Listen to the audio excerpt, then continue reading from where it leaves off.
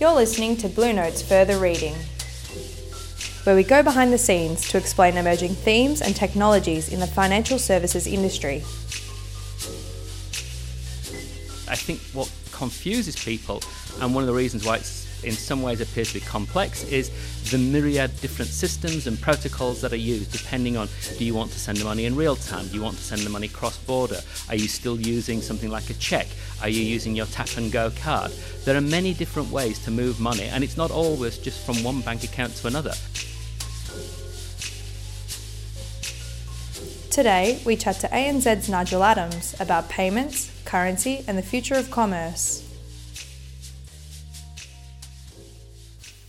All right, Nigel, thanks for joining us on Blue Notes for Further Reading. Today we're going to talk a bit about payments. It's a very complicated space. There's a lot going on, but I'm hoping you can make it a bit simpler for us. Is it true that banks only do three things: taking deposits, making loans, and transferring money from one account to another? And talk us through what the bank actually does.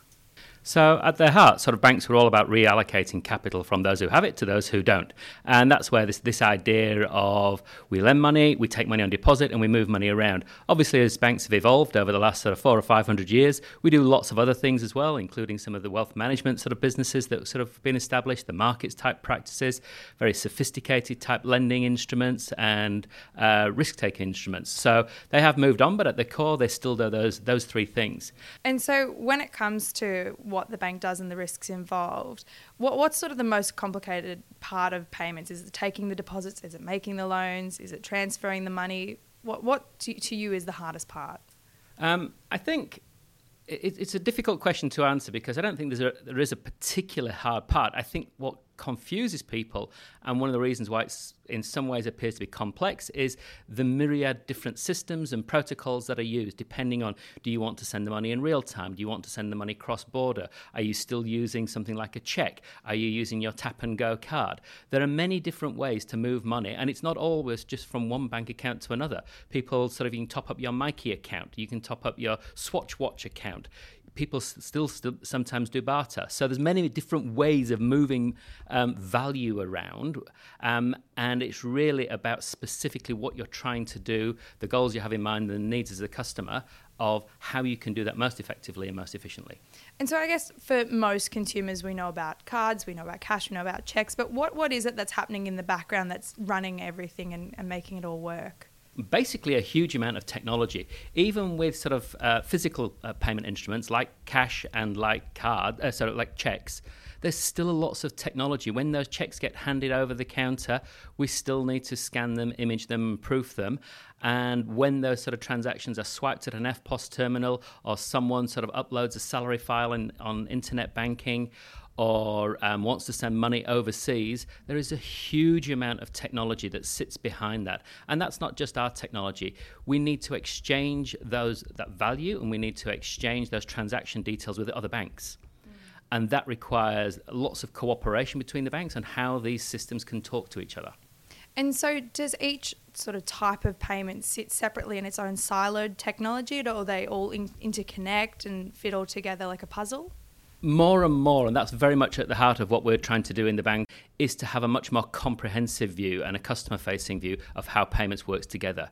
Traditionally, the industry is organised along clearing streams, and these are associated with the different instruments. There's a cheque clearing stream, there's a cards clearing stream, there's one called direct entry, one called RTGS, there's one for international transaction that goes through a thing called the CLS bank, or the Continuous Link Settlement Bank. So they have been operating in silos. They do have their different protocols. They do have very specific needs and requirements about how that value is transacted.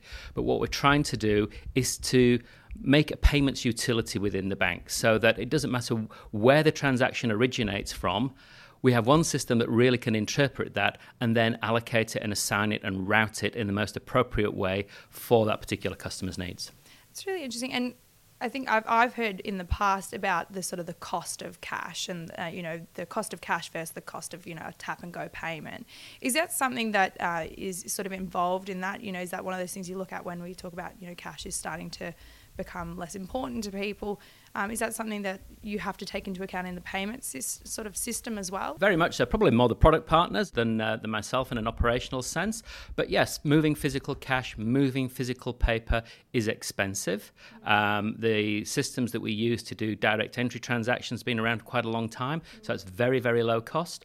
As you'll be aware, all the banks have sort of invested heavily with the RBA's support. And so with the NPP, is that something that's going to radically transform the operations side of payments as well as the consumer side of payments? To an extent, most of the NPP transactions, or nearly all of the NPP transactions, are what's called straight-through process. So no one really touches them. They get sort of settled within 15 seconds. So if you haven't tried it yet, I'd encourage you to give it a go. Move some money around and move it from one account to another account, and you can see within 15 seconds, even if it's between institutions, the money is there. Now, clearly that doesn't allow a time for someone in an operations team to start to interact with that transaction, but occasionally things will go wrong, as they do with all payment systems, and we will have people in our operational teams that will manage those exceptions. But they are exceptions, and I think that's one of the big differences that's happening now. More and more of our payments are fully automated, and customers expect things to be almost real time or near real time, so it will have a change. And have you seen a change over time? Have you noticed that the volume has increased in transactions, but the actual amount that is being transacted is changing as well? Is that? Yes, so it's interesting because whilst we have these different clearing streams and they've got their own schemes and their own rules that sort of define how they're used, how customers use them is changing sort of quite dramatically. Not too many people write checks these days.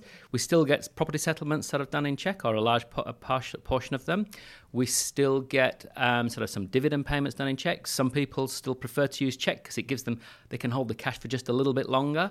But the volume of checks is declining. However, the value is going up because people aren't using checks for everyday things. Similarly, the card usage is increasing dramatically, but it's predominantly debit cards where the value of the transaction is pulling the overall average transaction value for a card down because people are sort of buying a cup of coffee with it now, which they wouldn't have done 15, 20 years ago.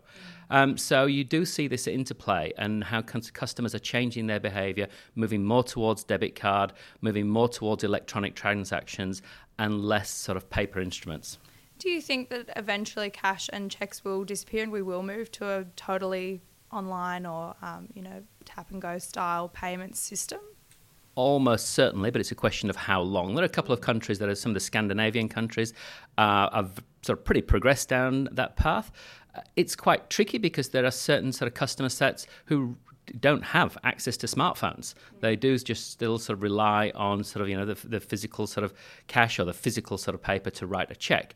But progressively, it will just become so uneconomic to actually transacting particularly in check, that I think that there will be a time that they will disappear.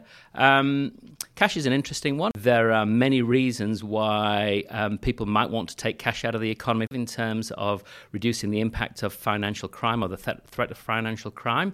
But it's still sort of quite a popular sort of way to sort of pay small amounts. And it's only, I think, it's unusual how sort of people use large cash transactions. Checks, I think, 10 years. With between 5 to 10 years, I think it will go. I mean, it's dropping. It's like 20% last year. It dropped down. And do you notice that the checks, are higher in certain times of the year or certain times of the week even? I'm thinking, as you said, about the property settlements and deposits, that sort of thing, in spring. I know we all know that real estate booms in spring. So do you notice that there are higher transaction volumes from checks in those times or days of the week, those sorts of things? Yeah, all payment instruments, they all have their own sort of peaks and troughs depending on sort of the nature of it. Obviously, we know with something like cards, Christmas Eve's a big day. We really, really want our sort of credit card and our debit card to work. Friday, I've heard as well. Day before Good Friday, we sort of need those systems absolutely to be working. 30th of June has always traditionally been a very big day with sort of a lot of value transacted on that day, given it's the end of the financial year. And then you get sort of particular drivers around when dividend dates are, or when you get things like sort of every second Wednesday when payroll dates come out through direct entry. So each particular instrument has got its peaks and troughs, and you get to know them. And what's tricky is when there are certain transactions that just appear out of nowhere but have a large sort of spike. And I guess Most of us obviously use the consumer side of payments, but from an more institutional side of things, there'd be quite large sums of money moving around between the banks, between countries, that sort of thing. What are the main risks involved in, say, working with overseas banks? Are there risks involved in obviously holding money overseas, those sorts of things? Most of the banking we do is with counterparties that we obviously know well, they're credit assessed well, and that we do transact sort of very, very large values. For the main currencies that we transact in, we obviously hold an account with those banks in their country. And when our customers need to either pay money in that country, so if someone wants to send US dollars to a beneficiary in the States, then we use JP Morgan. Then we have to make sure that our account with JP Morgan has always got enough money in it to pay for all those payments that are coming due from our customers wanting to send money over there. And likewise, when people want to send money into Australia. So when we're working with the large banks, say like JP Morgan you mentioned, obviously we're working with Aussie dollars, with US dollars. Does that work the way we think it does? Does the money change currency, or is it all sort of stay the same? What's really interesting about sort of all the cross-border transfers is actually, even though we're an Australian and New Zealand bank, the highest value of transactions is in US dollars. So most of that is driven by trade and capital flows. An interesting sort of, I guess, a fun fact about that, people think about when you move money, when you sort of send money overseas, you're taking it from Australia and you're actually sort of, putting it in a little suitcase and carrying it to the States. That's not how it works. The US dollar, the electronic US dollars, never actually leaves the US. The Aussie dollar never leaves Australia. It's all money that's held within the country. Obviously, if you've sort of gone down to the branch and sort of taken out a couple of $100 US to go on your holidays, that's physical cash is sitting here. But the large value of the electronic transactions, no, the currency never leaves the country. One of the interesting things about payments is how we both cooperate and compete with our counterparties. So, for example, the new payments platform, it was very much something that the RBA was driving, but because we need to make sure that the mechanics work, there's a huge amount of cooperation between the various banks so that all the protocols, all the files can get transferred in the time allocated, and that we minimize the amount of reconciliations that need to be done, that customers get their money on time. That requires a lot of cooperation. However, we are competing with these other banks, so the products we create, the overlay services we create, how we communicate the value to the customers, how we price, that's absolutely proprietary to us. And so if you think about payments as in two parts, there is the underlying platform, the guide rails, which helps us to make sure that the money can move from one institution to the next, irrespective of how we choose to send it. There's a lot of cooperation there. And when that goes wrong, the banks will work with each other, because we all know we're all subject to these payment outages. When you get these huge payment outages, everybody's working together, because the role of the banks is actually to keep the economy going as well. We play two roles. Yes, we are a company that is trying to generate profits for our shareholders, etc. But we have a role in society which plays very nicely into our overall purpose, that is there to keep the Australian, the New Zealand, and the other economies in which we transact moving. And we've got to move that money around. So that's when we work together well.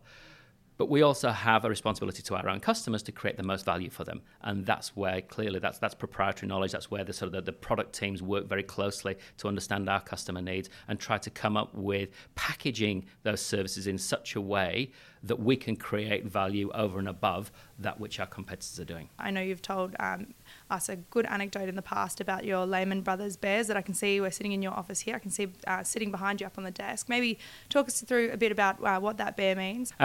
What you're referring to is a teddy bear that sits on the shelf of my office, and I got this teddy bear at a Sibos conference, which is the payments and transaction banking conference that's run internationally by the SWIFT organization in Vienna in 2008.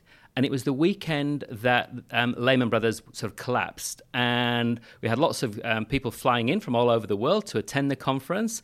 And then they arrived on the Sunday. And basically on the Monday, they were flying back to their respective home countries because of the ensuing financial disaster. It just so happened that at that particular conference, I was given a Lehman's teddy bear. And it sits on my desk just to remind me of that everything we do involves risk. And specifically moving money around the world and from account to account always involves risk. Well, Nigel, it's been a fascinating chat, and I know I've definitely learned something as a sort of a small fish in a very big pond, it seems. But thanks for joining us on Blue Notes. Thank you very much indeed. Thank you for listening to Further Reading. Further Reading is a product of the Blue Notes editorial team, with music by freestockmusic.com.